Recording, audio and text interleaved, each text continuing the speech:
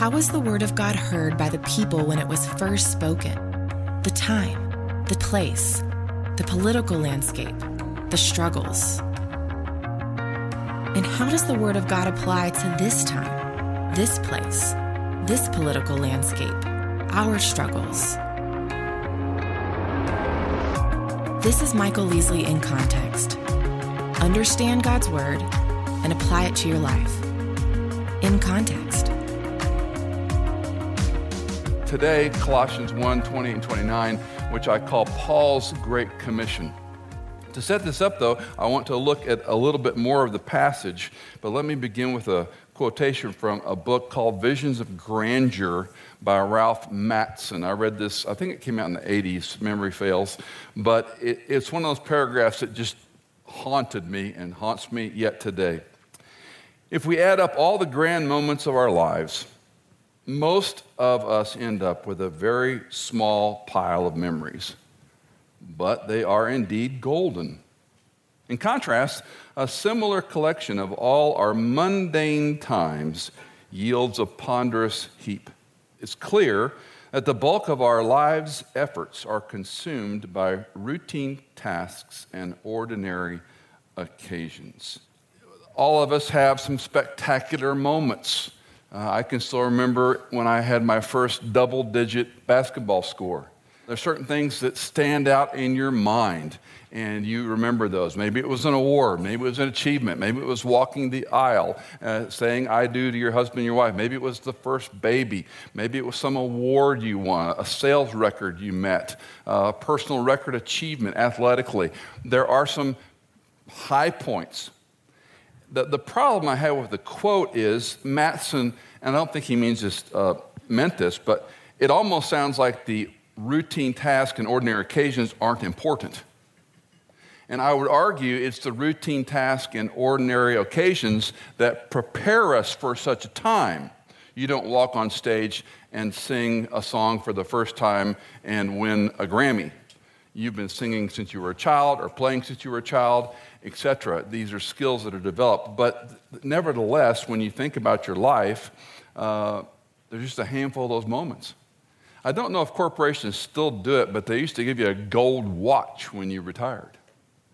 And you look at all your accumulations and you get a little box and a little, couple $100, maybe $1,000 gold watch. I have my father's gold watch when he retired from American Sterling Corporation. It's broken. But you get this token when you finish. If you lived in the Beltway or if you worked in the military, they have all kinds of ways to give you these benchmarks. They give you plaques and pictures and frames and little statuettes of a pilot or a plane or something to do with your military branch of service, and it goes on a shelf somewhere. And you look back at it and go, all my military career, all my career as a politician or as a federal employee, I got this. And again, I don't want to rain on everybody's parade, but this quote haunts me.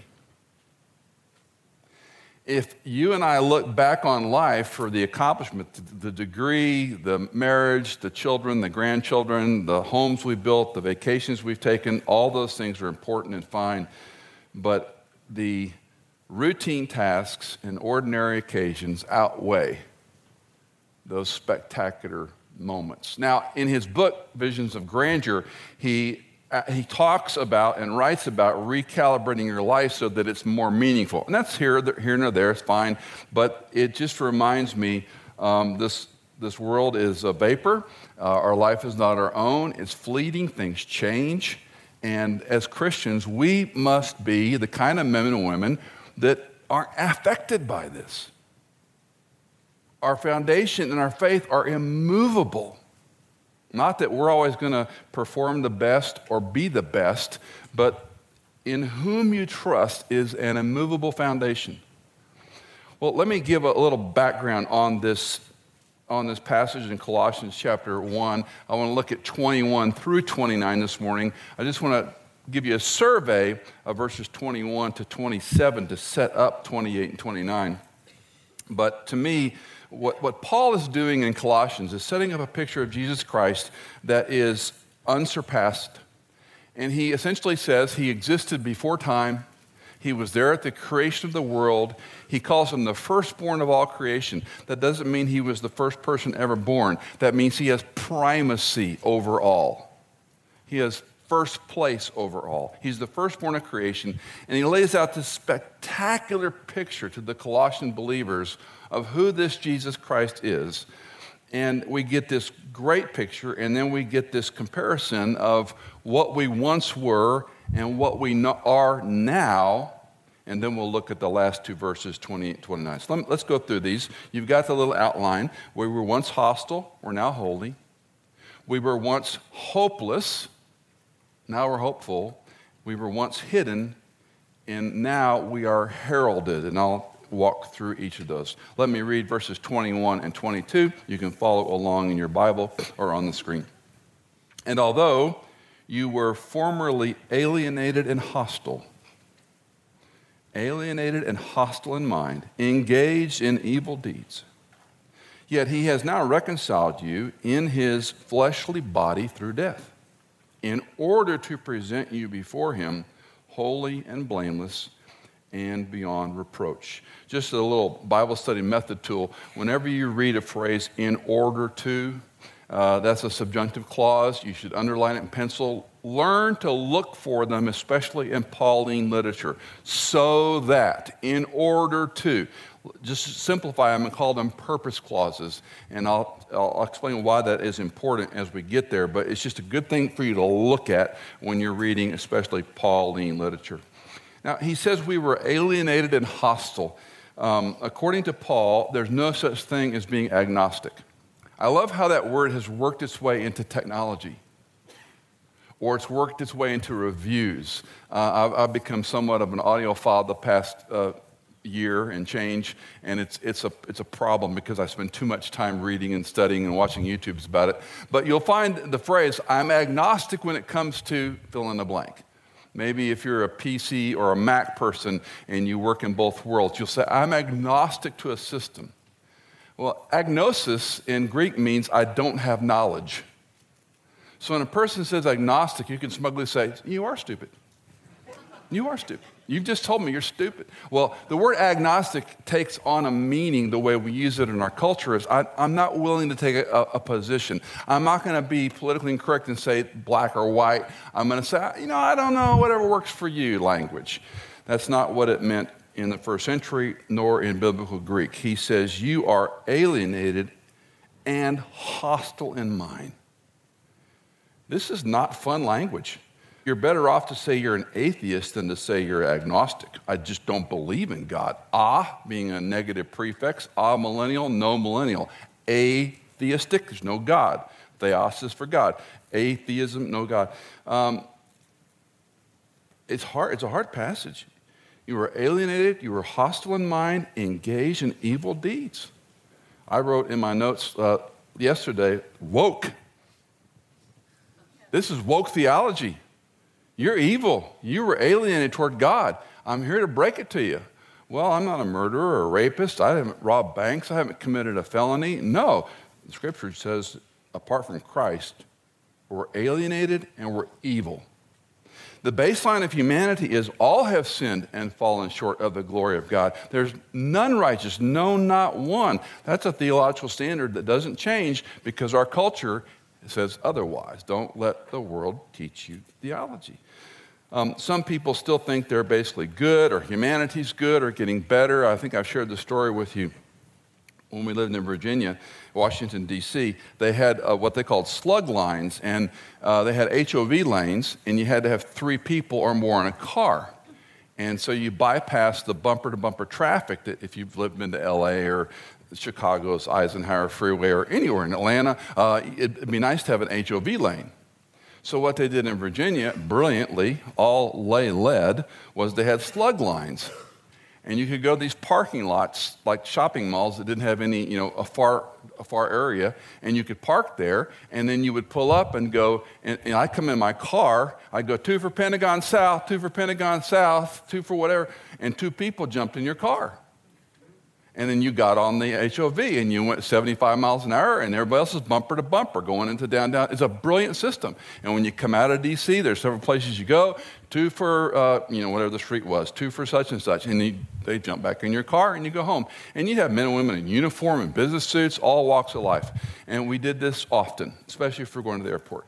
And so I picked up a Muslim guy one day and another guy. It's sort of these rules of the road that you don't like play loud music. You're really not supposed to talk to people. It's sort of weird. I'd ignored all those rules.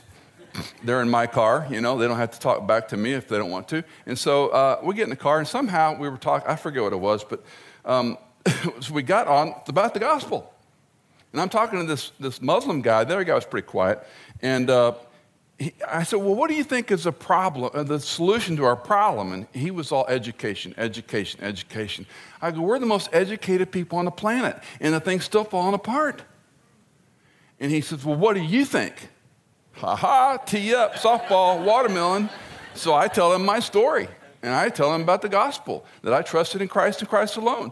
And I said, I used the phrase, I was a sinful, evil person before I knew Jesus Christ. And he says, oh, you're too hard on yourself. You're too hard on yourself. That's a civil conversation between a nomenclature, a language that's out there. Scripture doesn't give you that option. I don't mean we run around telling people you're evil and you're afflicted and you're going to hell. That's not very effective.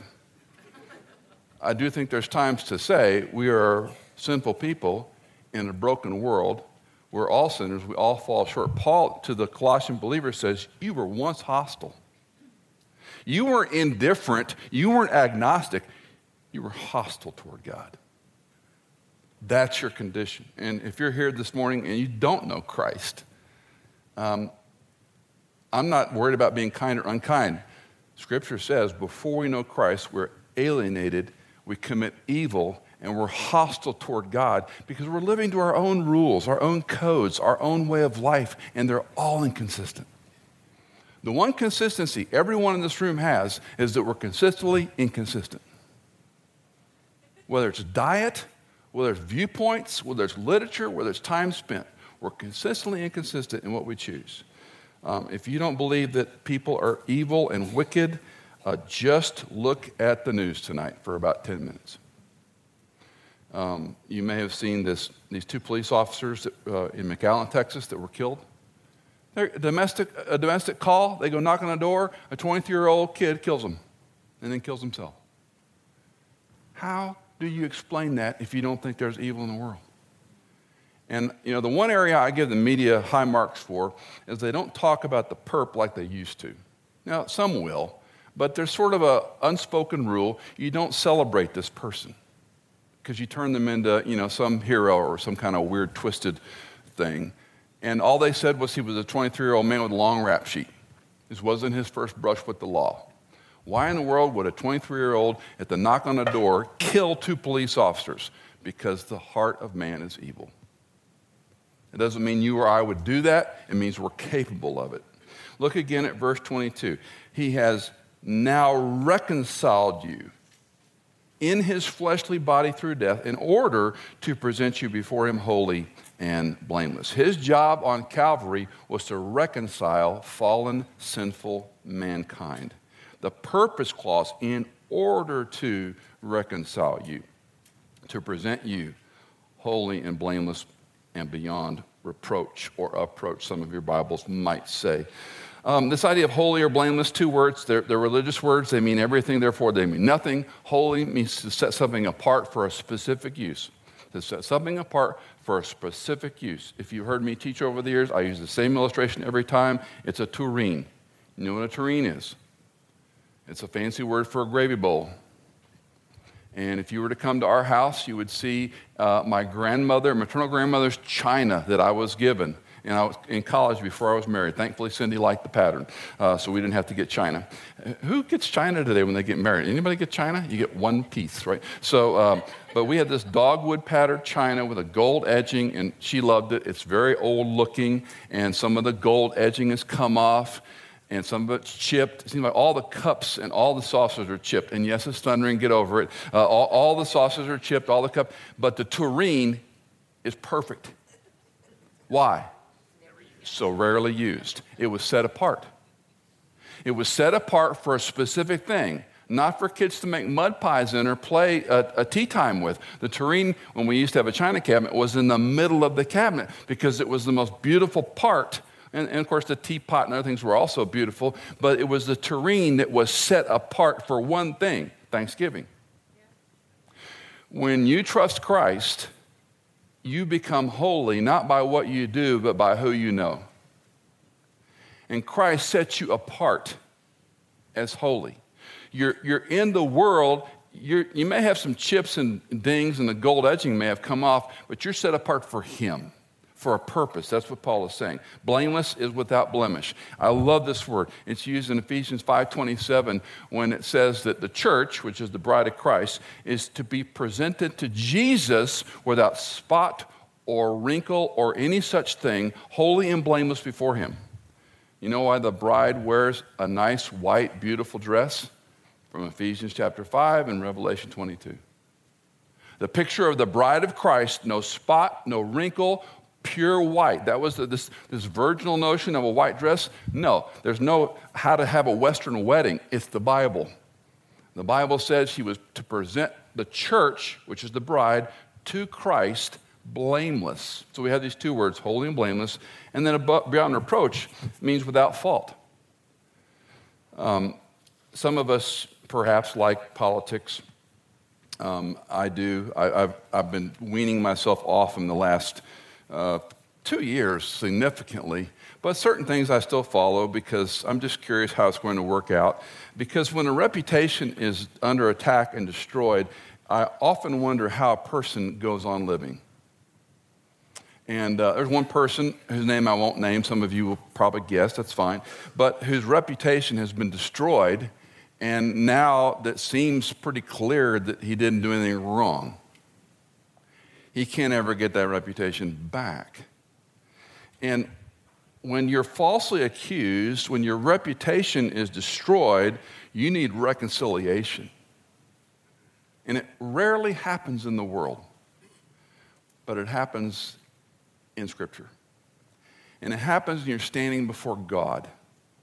Because you and I were once, we were hostile, and now we're holy. Now we're set apart. We're unblemished. We're set over here not to be a centerpiece in a china cabinet, to be used for His glory and His purpose to demonstrate your life matters.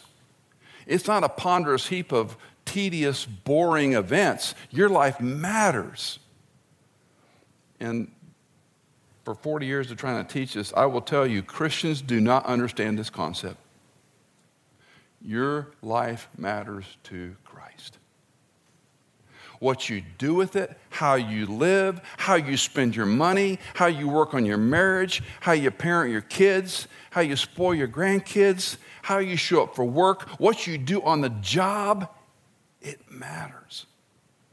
It's far more important than most people realize, and that's the mundane routine of life that gets in the way. One of the things I've been working on, and in God's great kindness, I've seen some improvement, is being able to smile at the future. Not to be so maudlin and Eeyore. I mean, I'm Eeyore to the core. Oh, it's only my birthday. Nobody gave me anything but a dumb balloon or an empty bowl, you know? No, your life matters. I don't understand how He uses me. I would submit you probably don't understand how He uses you. A book I'll never write would be entitled Imperceptible Influence. You have no idea how you're influencing people around you by the fact that you're kind, that you're loving, that you're a good husband, a good wife, a good mom, a good dad, a good worker, that you go a little early, you pick up a broom when you're not asked. Let me help. We've all been in labor staff team meetings, and there's always the complainers and the whiners. And then there's the people that say, well, I don't know, but I'll help. I'll come in a little early. I'll step into that.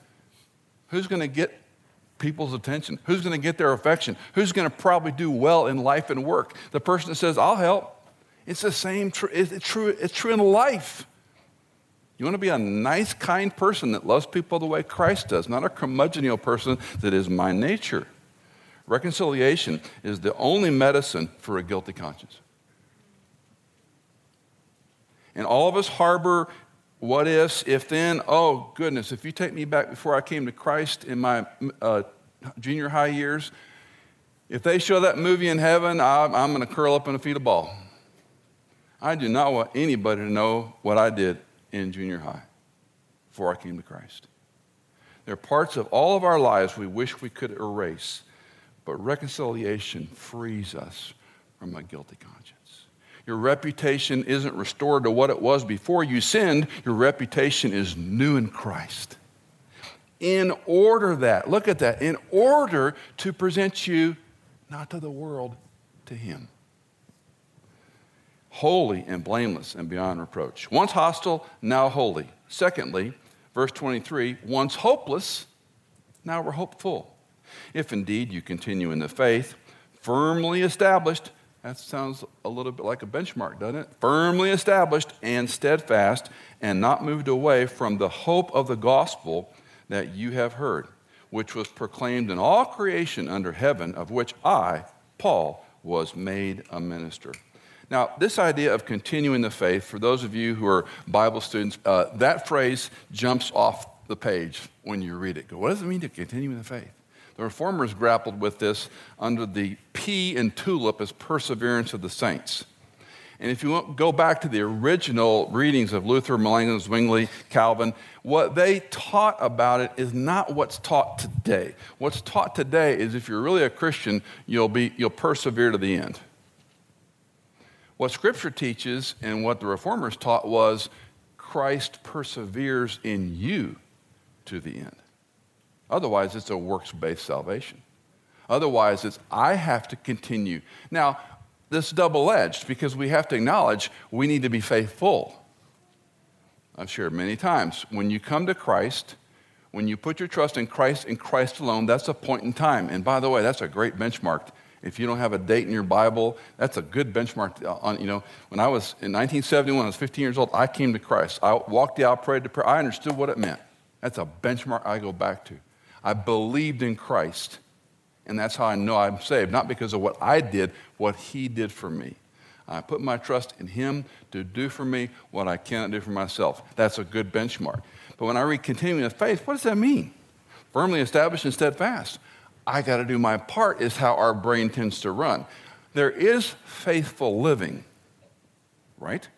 So, for example, if a man, because this is an easy illustration to use, because I'm a man, if a man is a womanizer and a philanderer and runs around and he has multiple affairs and he divorces his wife and is known as a man of loose morals in town, what will Christians often say? Well, he's really not Christian. He probably didn't walk down and pray the prayer the right way.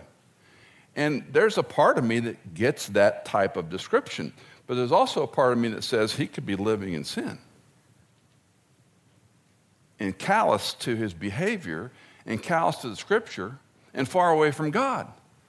And I'm not ready to run to say he's not a Christian. And the Christian community tends to be divided in this category. If they make a poor choice or a series of poor choices, well, they never truly embrace the gospel. That is a viable possibility. It is possible that they didn't really trust Christ. It's possible they said the language as a child and didn't mean it. This is why I love my Baptist friends, don't hear me wrong. This is why I couldn't be a Baptist, because every time there'd be a good sermon, I'd walk the aisle again. Maybe I didn't do it right. Maybe I need to do it one more time. I have a Baptist friend that's been immersed 3 times because he's just not sure he did it right. And I would be the same way because I have a guilty conscience. So I would worry about those things. I have to go back to something that I know, that I know, that I know, that I know. So this digression here is there's a point in time faith when you trust Christ, but we're also to live faithfully. And to me, the measure or the pulse is if a person has guilt, if a person has shame, if a person removes him or herself from all Christians, it makes sense. Because if they choose to live a licentious life, then you have to move away from that. It's like you're probably not in the Word and in prayer on a daily basis if you're living in sin. I mean, this is common sense stuff. But continuing in the faith, I'm digressing a long way on this, because when I read this, I go, what does that mean, continue in the faith? If you indeed continue in faith, firmly established and steadfast, don't miss what he's saying. I'm established on a benchmark of what God's done. I'm believing that. Luther said when the temptations came, he would call them a liar and say, you're calling Jesus a liar. And when he said he preached the gospel to himself, that's what he meant. He went back to, what did I believe? What did God say? What did Christ say? That's what I'm trusting in, not my own efforts. What a terrible thing that you and I would trust in our own efforts. Reconciliation, again, is a big word in this passage. The idea is that we were once this certain way. We were once hopeless. Now we're hopeful. And again, it's a sidebar. A lot of us have trouble in life. A lot of us pray that God will heal us or help us. Lord knows how many times I've asked him to relieve me of my chronic back pain, and it never happened. I mean, it's gotten better over the years. Don't feel sorry for me. But one of the things that I've preached to myself and I've shared with other people is don't merely ask God for a miracle, ask him for an immovable faith. If you get a miracle, you're going to need another one, and another one, and another one. And we have bad memories and high expectations. Another one, another one, another one, another one. But if I have an immovable faith, it doesn't matter what happens. I'm trusting in him. I'm trusting in his word, not my experience. My experience is a terrible, terrible theology. Trusting the word, trusting him at his word. I want an immovable faith in the middle of things. Once hostile, now holy. Once hopeless, now hopeful. And then third, once hidden, now heralded. And I'll explain what I mean by that. Verse 24. Now, I rejoice in my sufferings for your sake. And in my flesh, I do my share on behalf of his body, which is the church, in filling up that which is lacking in Christ's afflictions. Of this church, I was made a minister. Let me just pause there. When Paul says minister, it's the word deacon 99 times out of 100. And it means servant. So when you think of a minister being a person that wears funny clothes, or he's a pastor or a minister, or she's a pastor or a minister, what the word means is a servant. So Paul is saying, I'm a servant according to the stewardship from God bestowed on me for your benefit, that I might fully carry out the preaching of the word of God. That is the mystery which has been hidden from the past ages and generations, but now has been manifested to his saints, to whom God willed to make known what is the riches of the glory of this mystery among the Gentiles, which is Christ in you, the hope of glory. And we proclaim him, admonishing every man, teaching every man with all wisdom, that we may present every man complete in Christ. And for this purpose, there's that clause again, this purpose clause, for this purpose, I also labor, striving according to his power, which works mightily within me. Paul's not saying Christ was insufficient in his suffering. Again, we go back to verse 24. I rejoice in my sufferings for your sake, and the idea of what is lacking in Christ's affliction. That's a real head scratcher. That's a real head scratcher. What's he saying there?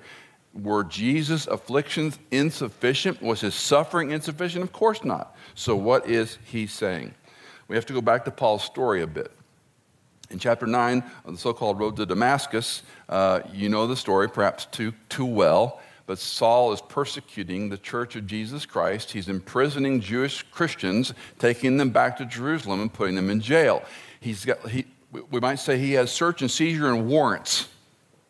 And he's on the road arresting Christians with the authority of the Pharisees and taking them, quote, to jail. And this is where, of course, he's struck blind and he hears the voice, Saul, Saul, why are you persecuting me? And he's 3 days blind, remember? And then Ananias the seer I love this story, he's tapped on the shoulder and God tells Ananias, you're going to go to him. And he goes, whoa, it's a great story. He goes, have you heard about this guy? You want me to go? Have you heard? Well, Lord, let me fill you in on the details in case you missed the headlines. He's arresting and persecuting Christians, and you want me to go to him? And it's a very forceful go. And then it's a chilling statement. For I will show him how much he must suffer for my name's sake. How about that for a call? You get to be an apostle to the Gentiles, and you're going to suffer like you've never suffered before for my name's sake. You want to go to college and take a degree in suffering and pain and affliction or wealth and prosperity? It's not a trick question. It's not a trick question. I maintain no one ever grows in the midst of prosperity and ease. The only time we grow is in affliction. The only time we grow is when the pain takes control, emotionally, physically, whatever, and you can't fix it. And then you what? You ask for help. You turn to God. The corollary of this is dangerous. If you study your life and look at your miserable seasons, your unhappy seasons, your lack of contentment seasons, your lack of joy seasons, mark it down. The props don't work anymore. What's going on? I will show him how much he must suffer for my name's sake. Interesting part of the Bible that it's hard for people, people often say things like, well, God, the Old Testament, they killed people. They committed genocide. And on the surface, I can certainly see that argument. But what people don't understand is if you persecute God's people, you're persecuting God.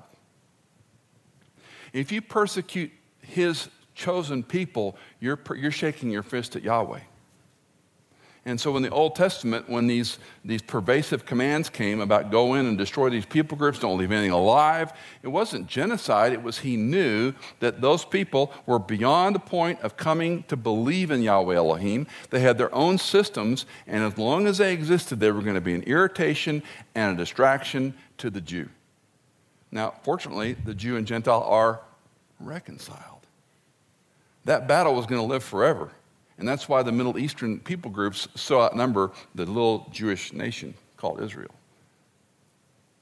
It's just, numerically, there's no other way to explain it. Well, in this persecution, in this affliction, Philippians 3:10, Paul's writing. In Philippians, in Pauline literature, Philippians is his happy face letter. He's happy writing Philippians. Not so much Corinthians. Not so much Colossians, somewhat with Galatians, but he gets a little irritated. Here he's happy when he writes Philippians. And he says in chapter 3, verse 10, that I might know him and the power of his resurrection and the fellowship of his sufferings. Who can say something like that? Because he understood Ananias' words from God, you're going to suffer for Christ's sake. So Paul had an exquisite ministry of going to Gentiles, not to Jews, to the throwaway, hated people groups, to take the gospel beyond Jerusalem. And he implements this missionary journey thing we talk about, and he goes out to the unlovables, the people that were idolaters, that were immoral, on and on and on, and he takes the gospel to them, and he's able to tell the Philippian believers, the word enjoy isn't there, but for our language, I enjoy the fellowship of his sufferings. Because what I suffer compared to what Christ suffered cannot be measured. Even in suffering, Paul chose joy. This is perhaps one of the hardest lessons for any Christian. And again, as a pastor in my own life and in my family's life, watching people suffer is hard. You want to end their suffering. If you've not been around someone who's terminally ill and in chronic pain, you don't understand the idea of, a good death, of letting a person commit assisted suicide. It's abhorrent to me because a life is in the image of God. And you can't do that. I understand why you want to. Because when you see someone suffer that much pain, that much disability, maybe they're old, like old as me, and maybe they're old. Well, of course they need to die, right? No. Suffering, you have an opportunity to choose joy. Does that mean you're happy about it? No. Does that mean you like being in pain? Of course not. But joy is not happiness. Joy is a choice we make theologically to smile at the future and to trust Christ. I have joy in, listen, we're all broken, limping people. We all have jacked up lives. We all have problems we wish would go away. And if you don't have them, they're in your family, right? I mean, you may be fine and dandy perfect, but tell me, there's some family members that not so much. We all have those folks, right? And your heart breaks for them. Do you choose joy even in suffering? That's a big lesson. Vaughan writes, you may occasionally hear the clang of a Roman chain, talking about Paul, but you never hear a groan from the brave prisoner.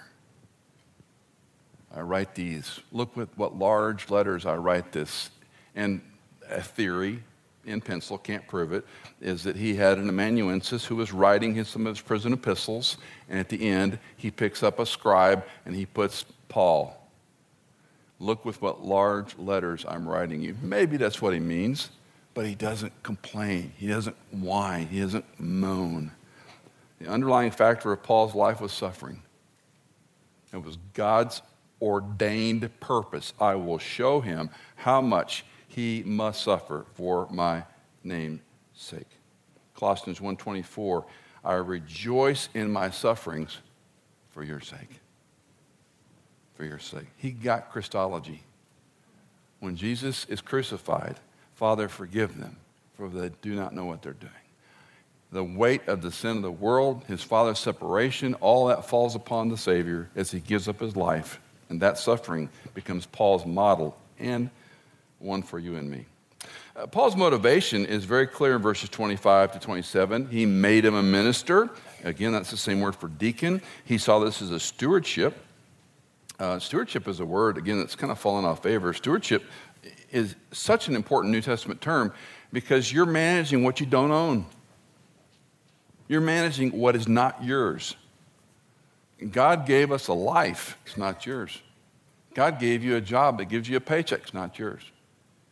God gave you a family. It's not yours. A steward takes care of something that's not his or hers. And interestingly, a steward also knows a lot about the subject that he or she is over. So this idea that Paul is a minister as the stewardship that God had given him to be a benefit to others. And just as a lesson I had written in the margin of my Bible years ago when I stumbled across this was, Michael, are you using the stuff God gave you? And I mean stuff in a broad way. The money, the ability, the gifting, whatever you want to call it. Are you using the stuff God gave you as a stewardship for him? You didn't earn it. You didn't deserve it. God knows we didn't deserve it, right? Most of us in this room have been blessed beyond our effectiveness. So how do you use what you got? Paul's motivation is clear, verse 28 and 29. This all comes together now. We proclaim him. Read it with me. We proclaim him, admonishing every man and teaching every man with all wisdom, so that we may present every man complete in Christ.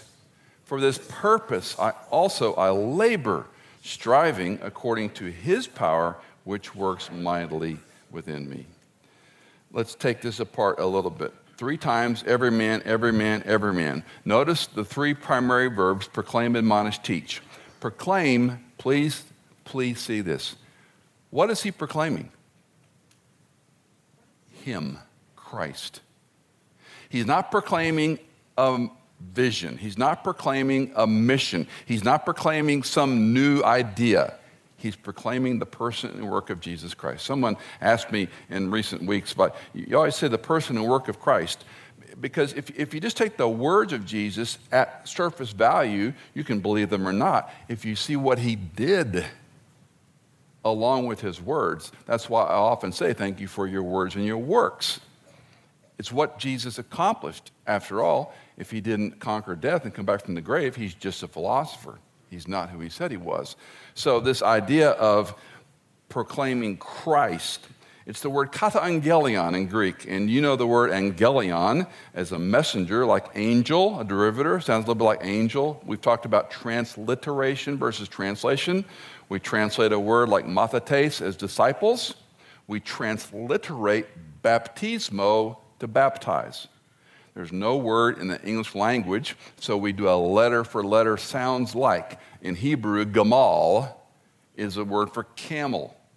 I mean, you look at the animal, there's no word for it. Let's use the Hebrew word. So gamal is transliterated camel. Kata angelion, the angelion, euangelion is the gospel. That's where we get the word evangelistic or evangel. Euangelion. EU is what in Greek? Good. A eulogy, a euphemism, a euphonium. It's a good sound. It's a good word, a good turn of a phrase. So when we read kata angelion, a very important New Testament term, he's saying, I am proclaiming, I am heralding, I am talking about him.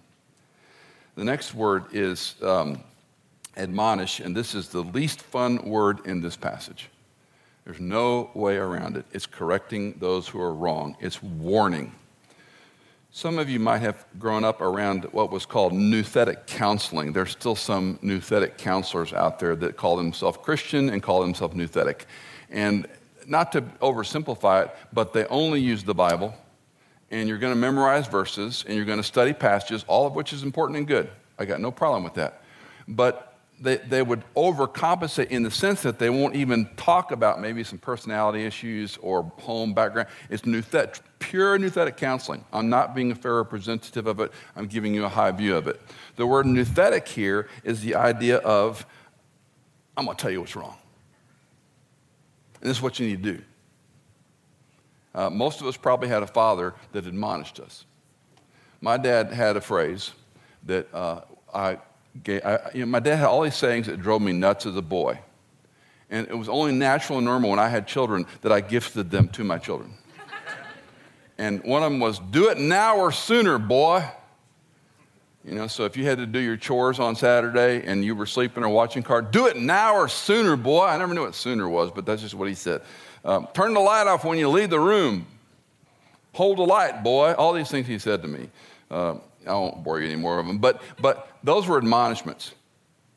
And if I heard my full name from my father, I was in trouble. There was probably a belt at the end of that sentence. And I survived being spanked. So that's another story. Admonish is to advise someone of the wrong of their consequences. 1 Thessalonians chapter 5, verse 14, it's a rebuke of wrong choices. 1 Corinthians 4:14, it's advising of wrong choices. 1 Thess 5:12, you teach proper behavior. Let me explain this to you. If you do this, these are the consequences, and I'm not going to mince any words. That's admonishment. So we're teaching, we're heralding, proclaiming Christ. We're admonishing in behavior. And third, we're teaching. And this is a very familiar word, didaske or didaskalantes, didactic teaching, where we get it from, line by line. People often say Paul was a didactic writer because he has principles and outlines that you can follow and orchestrate. The word, however, is lost again on the English mind. Teaching is twofold. There's the person that has the knowledge and the ability teaching a student who must receive that knowledge and ability. I have no musical ability in my body. I played the clarinet in third grade, and I had this memory they asked me not to come back, but I can't prove it. But I just didn't have it. I wasn't musically oriented or wired. Jesse and Hannah, our two older daughters, took music lessons. I mean, since they were like 2, I was paying for piano lessons and voice lessons and drums and violin and God knows what else. And we were happy to do it. Sing, you know. Hannah came to Belmont her first semester to be a vocal major, and then she changed her mind. After all those years of, whoa, let's think, it's fine. And Hannah was more of the classically trained person, and Jesse was more of had the ear and could pick it up. And to watch two different people have an aptitude and an ability, someone had to have the ability to teach Jesse or Hannah to sing or play, but the student had to be receptive and have the ability to learn. I shared with you probably many times I took one course in business statistics in college and thought for sure I wasn't saved. I mean, I worked harder on that, had a Christian professor, and business statistics and me did not get along. and I would go to my professor. He was a kind Christian man, and he would tutor me, and I would be almost in tears trying to understand ANOVA curves and mu curves. And I mean, who cares about that stuff? I'm glad some of y'all do. My brain did not understand statistics. I'll never forget him patting me on the shoulder when on a chalkboard in his class saying, Michael, not everyone understands statistics. Really? Really? There are some people that understand this and like this stuff. The teacher had the information. The student, Michael, did not have the ability to integrate that and think that way, understand that way. And we're all that way. When it comes to teaching about Jesus Christ, you got to know what you're teaching. But every man can learn. Because we were made in God's image. You were born, let's say, with a musical aptitude. You were born with a mathematical aptitude. You were born with a Jesus Christ aptitude. So what he's saying is we're teaching everyone about the person and work of Christ. It's a beautiful account. When I go to a doctor, I want that doctor to know more than me.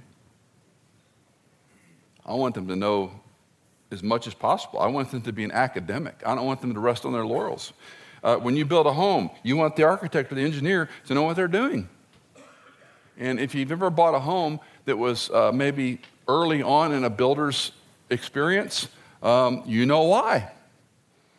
There are some things about a home you go, man, these people were brilliant when they designed this. I was like, talk about a stub toe. This hallway was too narrow. Why did they put the washer and dryer over the master bedroom? You know, I mean, there's just certain things you learn over time, right? Experience is a teacher. You got to have the ability, and then the person being taught must have the aptitude. I like the expression from Proverbs 8. I sewed this together. Knowledge plus understanding equals wisdom. Knowledge plus understanding equals wisdom. They're different things. We've all had a professor that was brilliant and boring. He or she knew their subject inside and out. They put you to sleep in the first 6 minutes of lecture. They couldn't communicate it well. We've all had relational teachers that had their tennis bag and their cup of coffee, and they're sitting there swinging their feet, and they're cool and hip, but they don't really know the subject. Understanding the way the Bible teaches us, knowledge is that, let's say, brilliant college professor. Understanding is the relational component of it, how we apply it. You take knowledge and understanding together, now you have wisdom.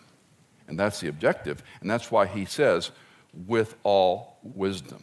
So we're teaching every man. Why? Because people learn differently.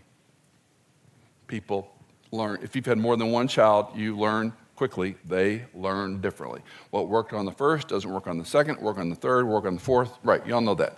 Because that's why the aptitude is so important. What information do we have about Christ, and how do we teach this to our children? That's why the Bible is such a wonderful piece of literature. Because there's stories and there's didactic information. There's poetry, if you like psalms and music, that are easy to put together. There are great biographies, if you like the lives of people. And there's all kinds of spectacular supernatural events for those that like that kind of stuff. It's a wonderful piece of literature, no matter what your learning style would be. Paul says we do this with all wisdom. What's the objective? That he will present us complete in Christ. If you have a King James, it says perfect. In fact, I surveyed about 10 translations because I was curious how they render this word. It's a bit complicated to render, and perfect is still used in some Bibles, perfect in Christ. And there's an argument for that. A better word for our mind is mature.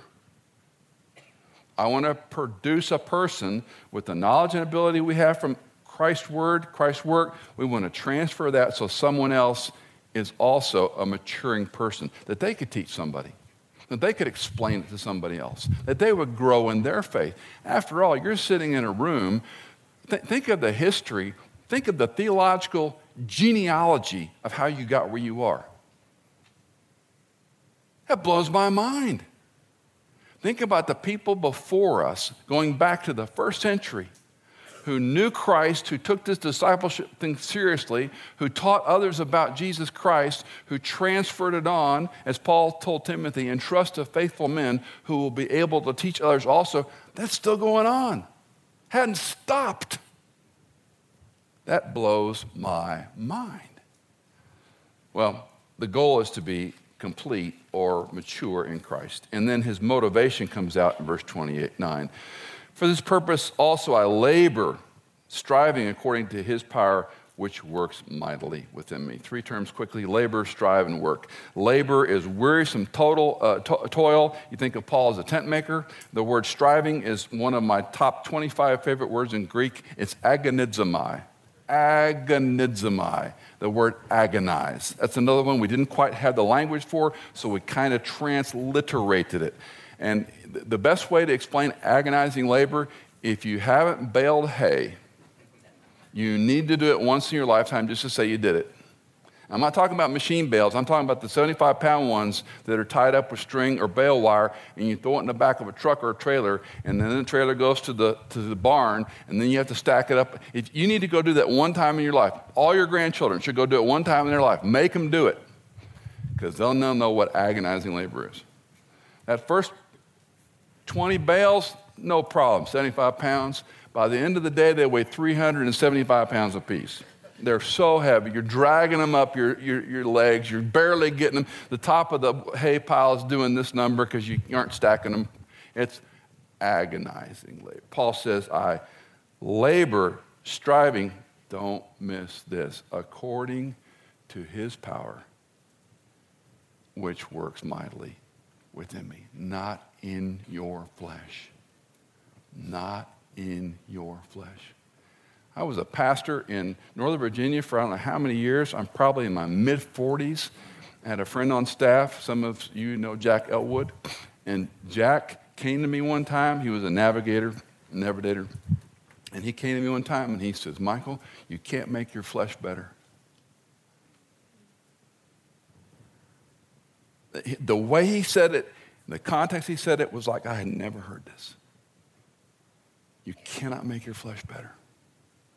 Paul even says, bodily discipline profits a little. And it does, a little. No doubt about it. But godliness is profitable for all things. The apostle, his motivation in this story, in this passage is we proclaim, we admonish, we teach every man, the best we can, all wisdom. We work hard at it. We strive according to Christ's power. Any of you ever used a floor maintainer, a buffer, an industrial buffer? That's another thing you should all use once in your life. And when I worked at a photo lab in high school, we had these linoleum floors, and I had to be clean once in a while, and you buffed them afterwards. And they had these different abrasives you'd put, like I forget what they're called, but you changed them out. You squirt the stuff in you. Well, they had these 2 little bales on either side of the handles. These things are super heavy. I mean, they probably weigh, what, Wayne, 200 pounds? 150, 200 pounds? They're heavy. And that's why they work, because they're putting weight on the floor. And if you try to manhandle that, you'll put a hole in the wall. You cannot control a floor maintainer. If you don't know what you're doing and you squeeze the bale, it'll go boom in the side of the wall that fast. And once you learn how to do it, you literally can do it with 2 fingers. You let the machine do the work. You try to manhandle a floor maintainer, you're going to dent trim and walls and cords and probably hurt yourself and others. When we were in Virginia, we had neighbors. We would rent a core aerator, and a big one for your yard. And I would get it, and I had an Air Force colonel across the street who was a bodybuilder. He looked like Schwarzenegger. He was huge. And I had a scientist that lived next door to me who was a little ectomorphic guy, a little skinny guy with no muscles on his body. And another guy down the street. We rented this big thing. It takes 2 people to get it out of the truck, bring it home, and big old gas-powered thing. And it's the same way. It's got a bale on it. And that thing will go through a fence if you don't drop the bale. It will just keep going. And so I'm explaining it to these men who are all smarter than me. And they're, yeah. And I know they're not paying attention. And I go, let me show you how you do this. And it's like a kid with a new toy. I can do it. Let me show you, then you can have it. And with 2 fingers, you can run that thing. When you get about that far to the fence, you let it go. And then you lean it, turn it back on the wheels, and you do not try in your own strength to move that machine. You cannot do it, nor can you stop it. You have to let go of the bale. Yeah. So my neighbor and I watched this Air Force bodybuilder just destroy his yard because he's manhandling it. And so I'm telling my scientist neighbor, now see what he's doing wrong? I don't mean to be unkind, but let the machine do it. And the first thing this guy does, takes it down the hill and through his fence. And he's holding on to it. Like a rat. Let go of the bale, let go of the bale. That's working in your own strength. That's working in your own strength. And this is a light bulb. You proclaim, you admonish, you teach with all wisdom.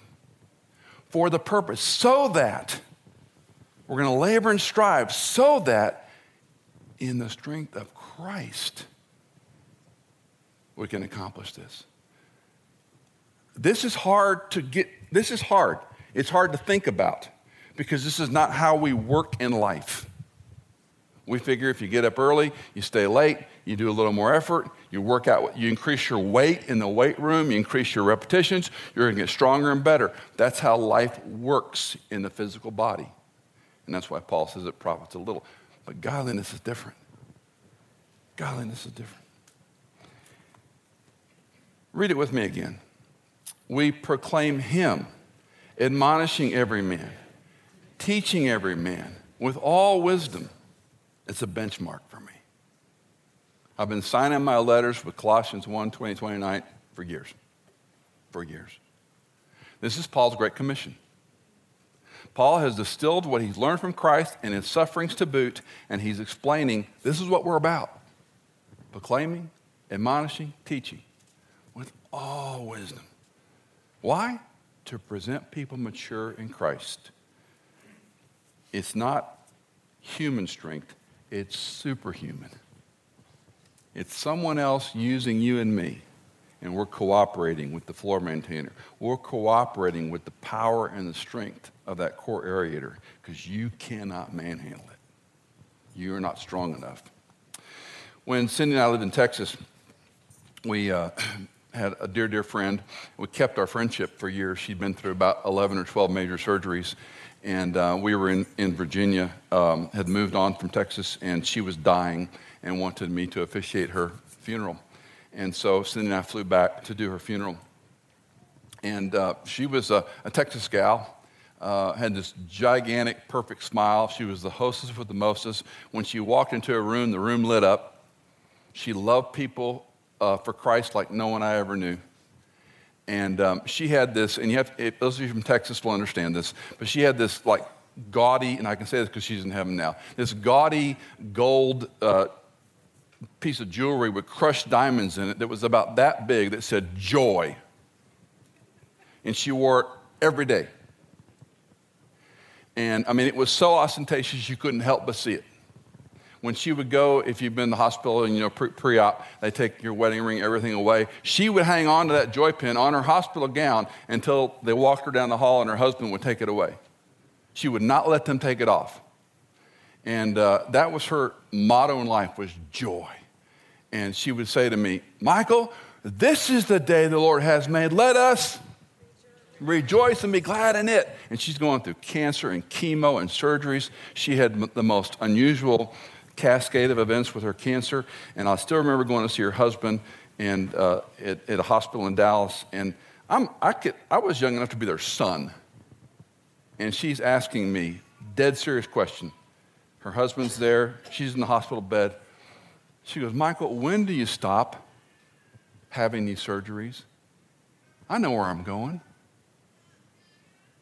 Why should Harold spend all this money on me? When do you stop? How would you answer that question? And I pointed to her pen.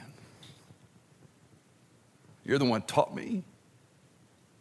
This is the day the Lord has made. Let us rejoice and be glad in it. See, the Christian life was not meant to be burdensome. And thank goodness he didn't tell you, like he told Paul, I'm going to show you how much you're going to suffer for my name's sake. Most of us have had a pretty easy street. Some have been through hard times. All of us will go through hard times. Not like the martyrs did, not like Paul did. When you and I die, the moment we die, we're going to be present with a king. You're not going to miss anything back home. You're not going to worry about your children, your grandchildren, your mortgage, your garden. It's not going to matter. But we live like this is all that matters. I do. I hear an amen? I do. It's so hard not to be horizontally focused. Paul's commission to the Colossians and to you and me, it's about the person and work of Jesus Christ. Can you use everything in your arsenal that he's given you just to be the man or the woman that Christ wants you to be in the sphere of influence where you are, and let him work in you? It's a liberating concept if you understand this. As for me and my house, commitment to God, character, community. Paul's Great Commission, we proclaim him. Say it with me one more time. Admonishing every man. Read it with me. Admonishing every man. Teaching every man with all wisdom, so that we may present every man complete in Christ. For this purpose also I labor, agonizomai, according to his power, which works mightily within me. It's perhaps the most pathetic thing in life is to see an immature adult. We abide children. We abide preteens. By the time they get teenagers, we're irritated because we want them to be older than they really are, and their brains are yet forming, and they are snarky and complicated to be around. And as they grow out and through that and become young adults, if I've said it many times before, grandchildren are God's reward for not killing your teenager. And when they get older and you become friends with your adult children, there's no greater thing in life. And I love John's gospel. There's no greater joy than when my children walk in truth. There's no greater joy in life when we help other people. We proclaim, we admonish, we teach with all wisdom so that they'll know Christ and they'll grow in him.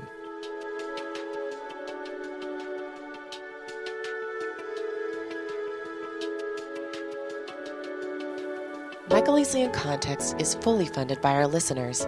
If you are a regular listener, would you consider giving a one-time or perhaps monthly donation to support our ministry? You can give at michaelincontext.com. In Context is edited, mixed, and mastered by Tim Hull, produced by Hannah Seymour, and music composed by Chad Cates and Tycho.